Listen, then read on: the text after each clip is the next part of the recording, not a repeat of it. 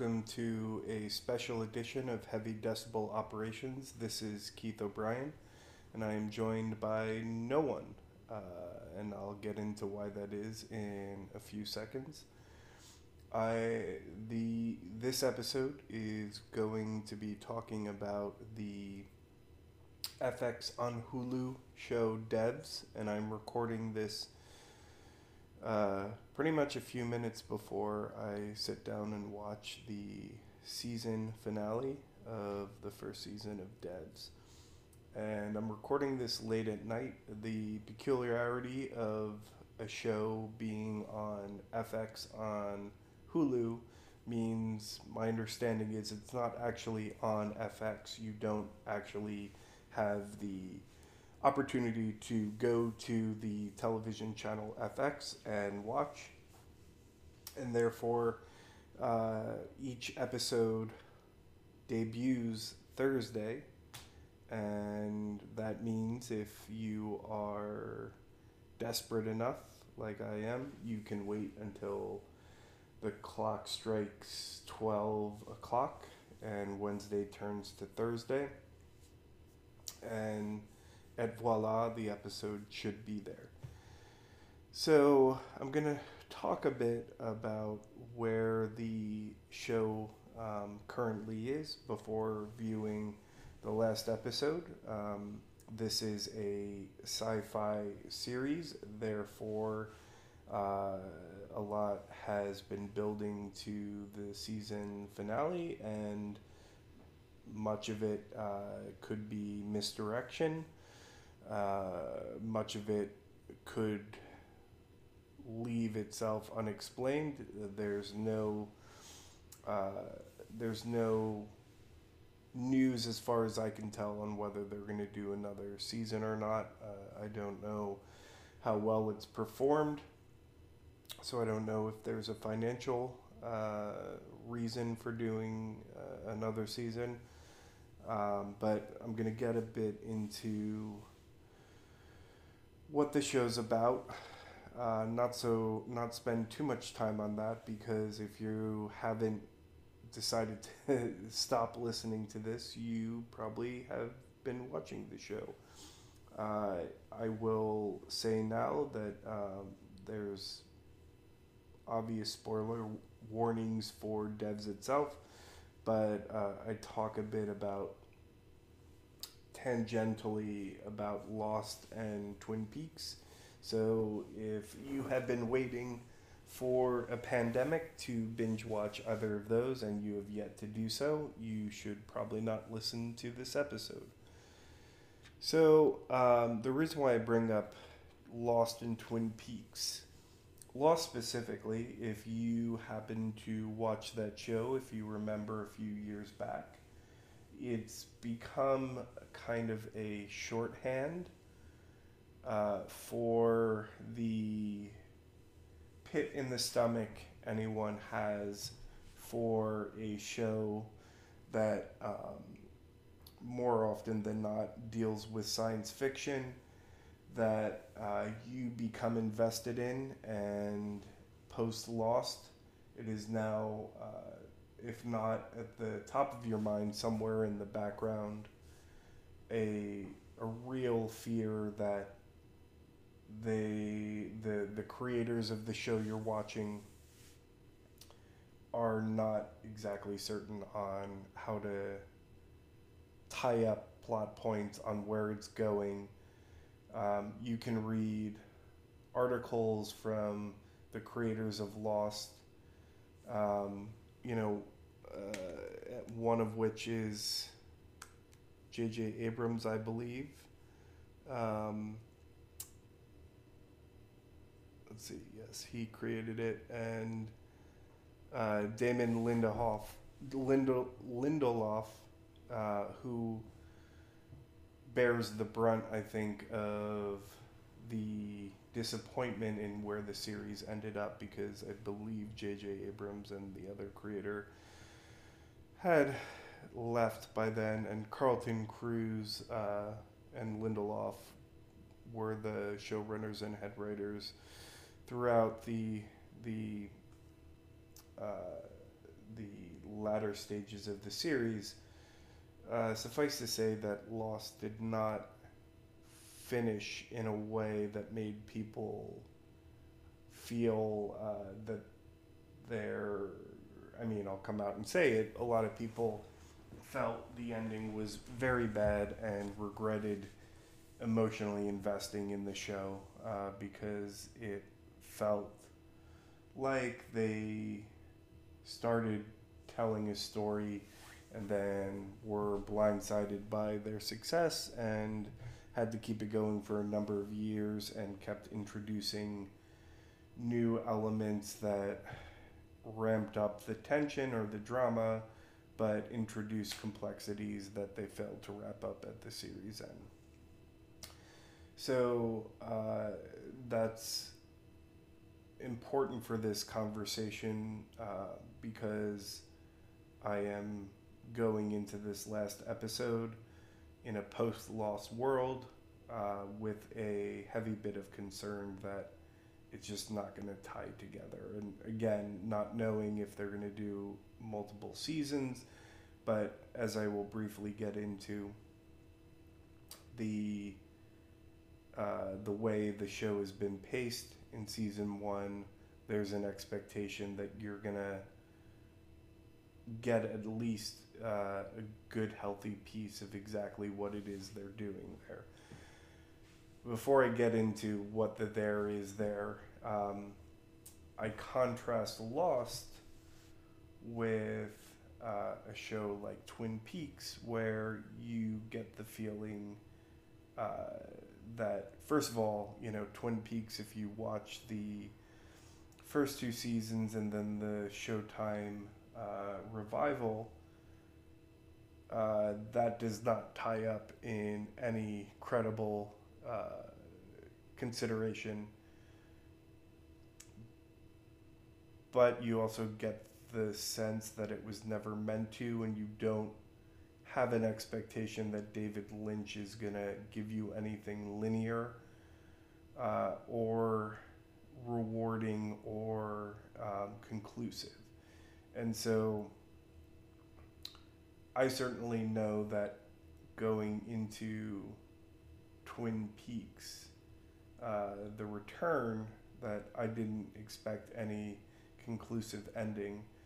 And also, I feel there's a divide between sci-fi, or let's say extraordinary storytelling, where the weirdness is a main draw of it, which I would say is true in a David Lynch helmed piece of entertainment, whereas in Lost, you know, you weren't really tuning in week after week to really live in the margins of the interaction of the people. I personally found many of the characters to be incredibly annoying, but I did get hooked in this idea that something supernatural happened and you were going to be told exactly what it was that happened.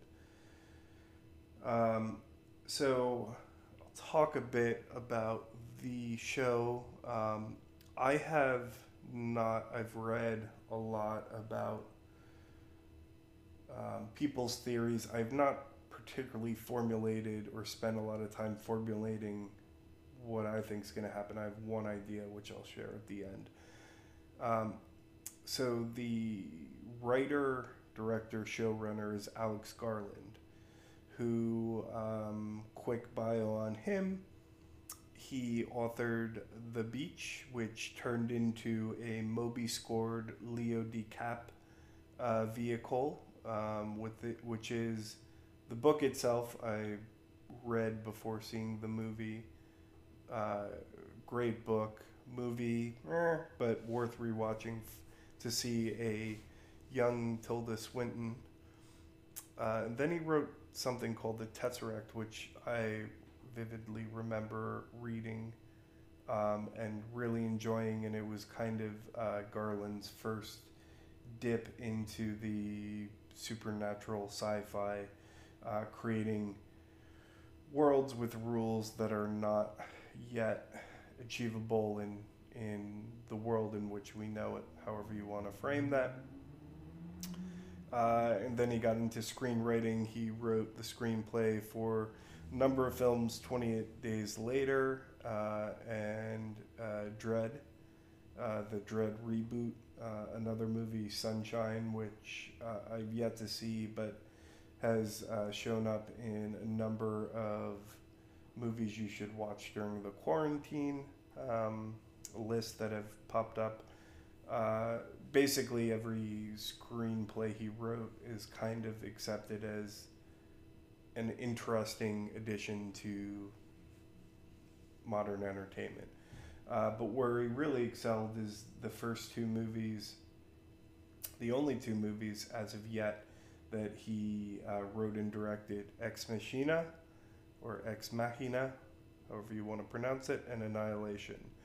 Two heavy sci-fi movies where the acting is great, the characters are great, the sci-fi is compelling, and the conclusions are either, you know, ambiguous but for a good reason, or you know, you understand what happens at the end of Ex Machina and Annihilation, and I didn't give spoiler warnings for those, and it's not really that germane to the conversation, but no one I know is mad at either of those endings. So I should have some bit of confidence that he will stick this landing.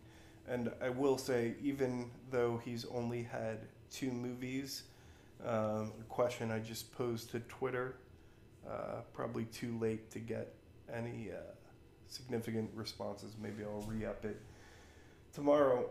But he is definitely in a small cohort of directors whose new projects I will line up to see, no questions asked, regardless of the concept, even if it feels like a concept that in a vacuum I'm not that interested in. So he's one. Denis Villeneuve, who is doing the new Dune. Jordan Peele. Shane Carruth, who, like Garland, has only done two movies, but Primer, time travel movie, and Upstream Colors. I could not tell you what that movie's about, but it's fascinating nonetheless. And Christopher Nolan are five that I just thought of that next movie they come out with, and Shane and Jordan and Alex, right now there isn't a clearly defined next one, but when it's announced, and if there are movie theaters to go to, I will line up to watch it. So the plot of Devs revolves around a number of things, and certainly is likely to contain a number of potential fake outs. Nick Offerman plays against type as the founder of a quantum computing company who is bereft at the loss of his daughter, who's named Amaya, and that is the name of the company as well. And he's obsessed with her and her death, and we learn in a later episode that he blames himself for her death because he demanded to talk on the phone with his wife as his wife was driving, and she ran a red light, or she got into an accident, let's say. And so what we're kind of led to believe is he is either obsessed with proving that he was not responsible for her death, absolving himself of his guilt, or, you know, in more far-fetched interpretations, that the end goal is actually to bring her back to life, or to create a reality where she is still alive.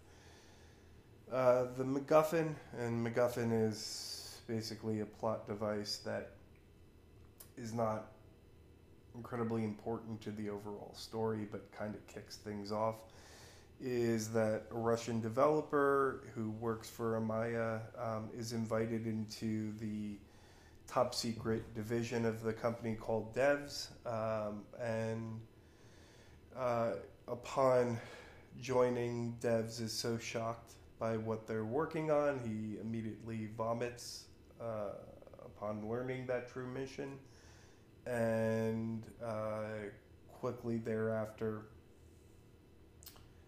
attempts to steal the secrets of it, and then is killed by the security head of Amaya. And then Lily, his boyfriend, tries to figure out what really happened to him, which drives kind of the quote-unquote action-based plot points. But as we learn later in the show, and again, if you haven't stopped listening, I am basically going to give you some plot points that lead up to the final episode. And I forget if I mentioned it at the onset, I plan to record a bit at the end after watching. So before I go any further, just a casual reminder again, you should not be listening to this if you have not watched Devs and plan to at some point in time. We learned that the whole thing is kind of a almost meta device to get Lily, the girlfriend of the murdered Russian developer, to come to Devs, the physical location where their work is being done, for a confrontation, which should play out in the episode I'm about to watch.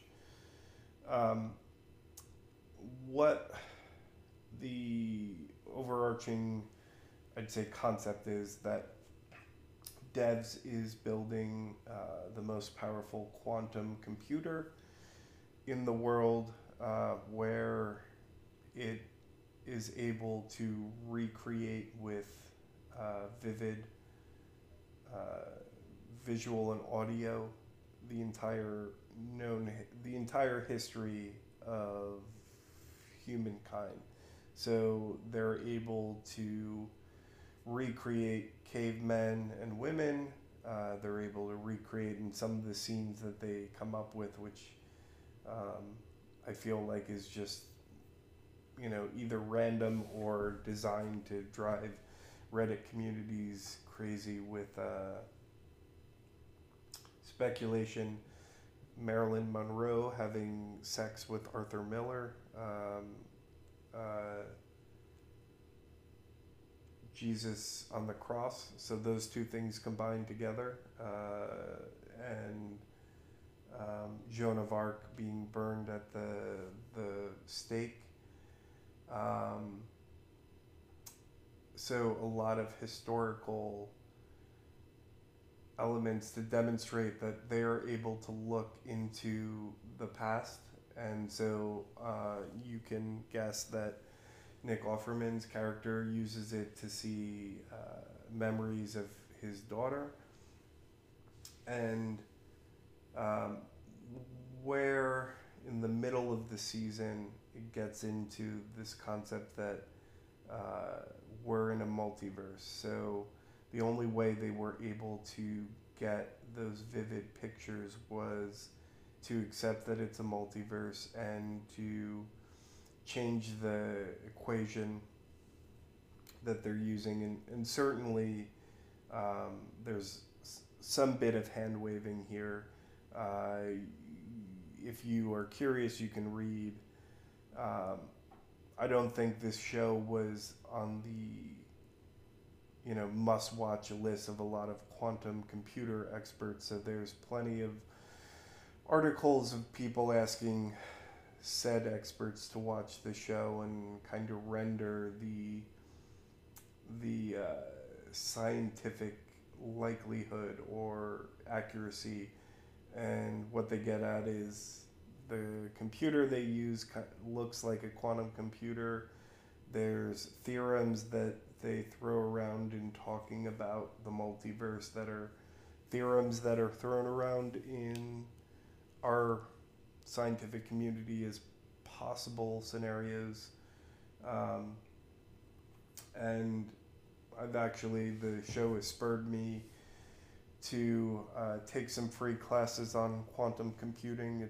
It's always been a topic that I've been curious to at least be conversational in, and um, there is some credence to this idea that where a quantum computer uh, leaves a traditional computer, even a supercomputer, in the dust, is it's able to test out multiple scenarios, not exactly at the same time, but there's a great illustration that I'm not going to do justice to explain how it works, but how a quantum computer solves a maze.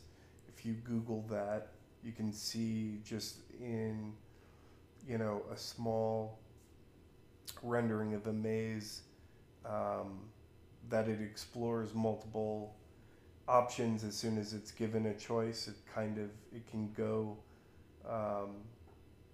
Another great example, sorry to interrupt myself, but if you were to send a standard bit of information through two slits in a piece of paper or I forget what they use as the physical object, it can only go through one or the other, but a qubit can actually go through both. And again, I'm not going to scientifically describe this correctly, but it's almost as if it splits itself into two and can be in two places at the same time. And so I think the overall scientific community's approach to the plot is that they've taken some foundational elements of what quantum computing can do and grafted onto it a fantastical scenario in which it can pull in images from multiverses to create a crystal clear picture of the past. But that's not really what they're after. The concept that has been kind of introduced early into the season and is one of the things that could be a fake out is Nick Offerman's character is attempting to prove that we live in a deterministic world where his daughter was always going to die and die in that very instant, and he couldn't do anything but insist that his wife speak on that phone. And so that's the straightforward thing they're building towards, is that something's going to happen where in this episode I'm about to watch, that they are going to demonstrate that they live in a deterministic society, or we're governed by determinism, and Nick Offerman can finally have relief that nothing could happen but his daughter dying in that very moment. That's a little too straightforward, and I put straightforward in air quotes because obviously that would, if that were to be proven in today's, in the real world, in the world in which I'm recording this podcast, obviously everything would catastrophically and cataclysmically change overnight. But the fact that that's been the sort of overriding motivation of the show leads people for whom this is not their first rodeo to believe that something else is afoot.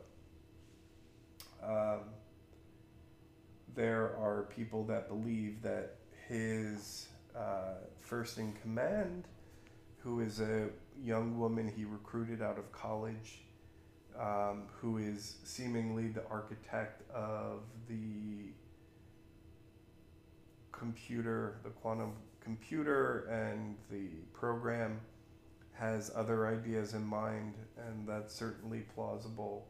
But her hand has not been shown, so uh, it could be anything, and that would lead you to believe that it's certainly a good direction to take the last episode of this season, at least.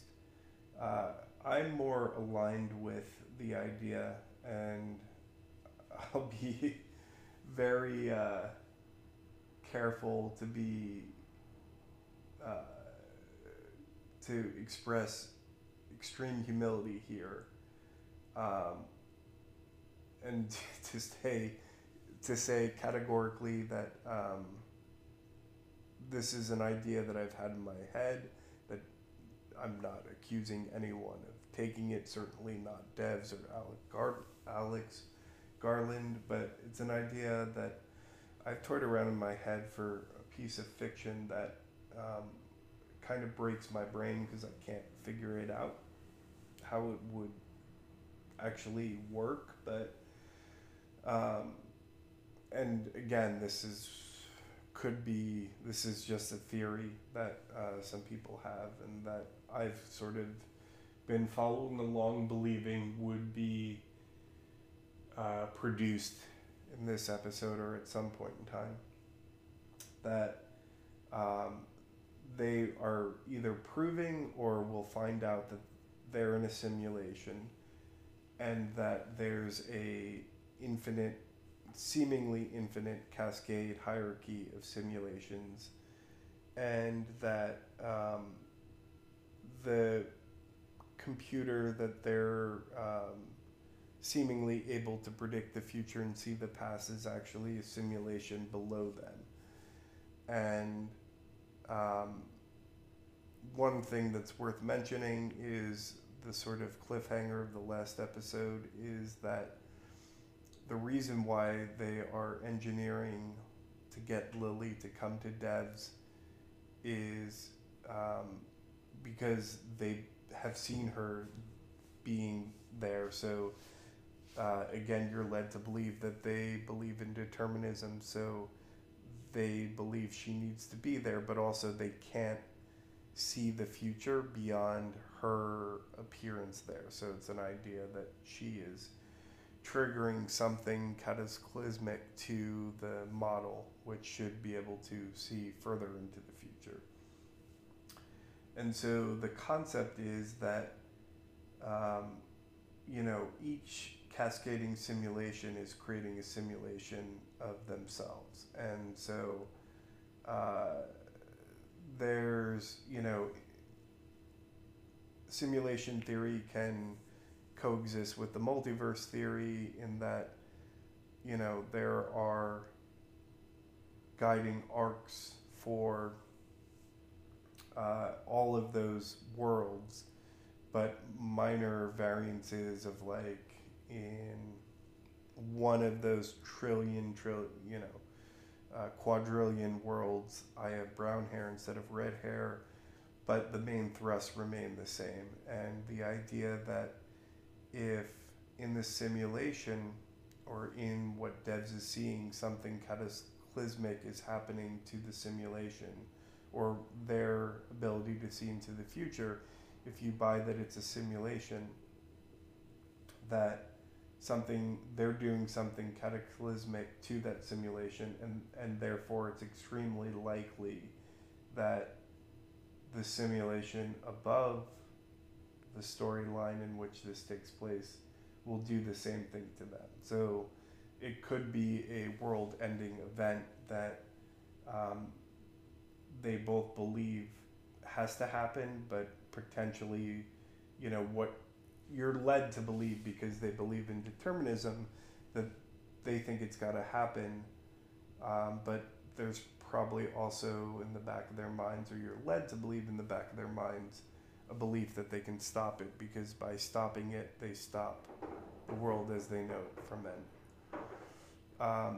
So I'm gonna pause here and watch the episode. I will say that where there's a lot of me saying, well, this is what's been telegraphed and this is what is unknown. To me, that means that they've done a good job of having cohesion throughout the series so you can sort of see the motivations of all the characters, that it's seemingly linear, but there's enough hidden behind, their minds that you can believe anything will happen in this episode and say, oh, I never understood the true motivation of that character.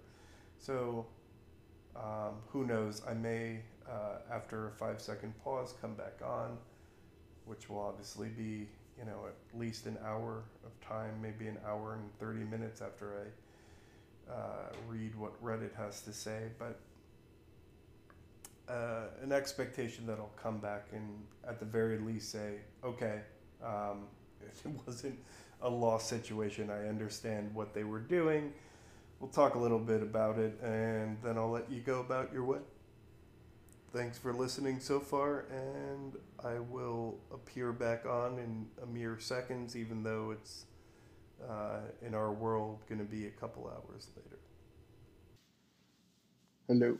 So, after that brief pause, I had watched the final episode of Devs, and I need to process what happened, and that doesn't necessarily mean that it was a ending completely out of the blue. It it didn't go exactly as some other people have theorized, but it had shades of some of the various concepts that people have been talking about. It works, kind of. There's some quibbles.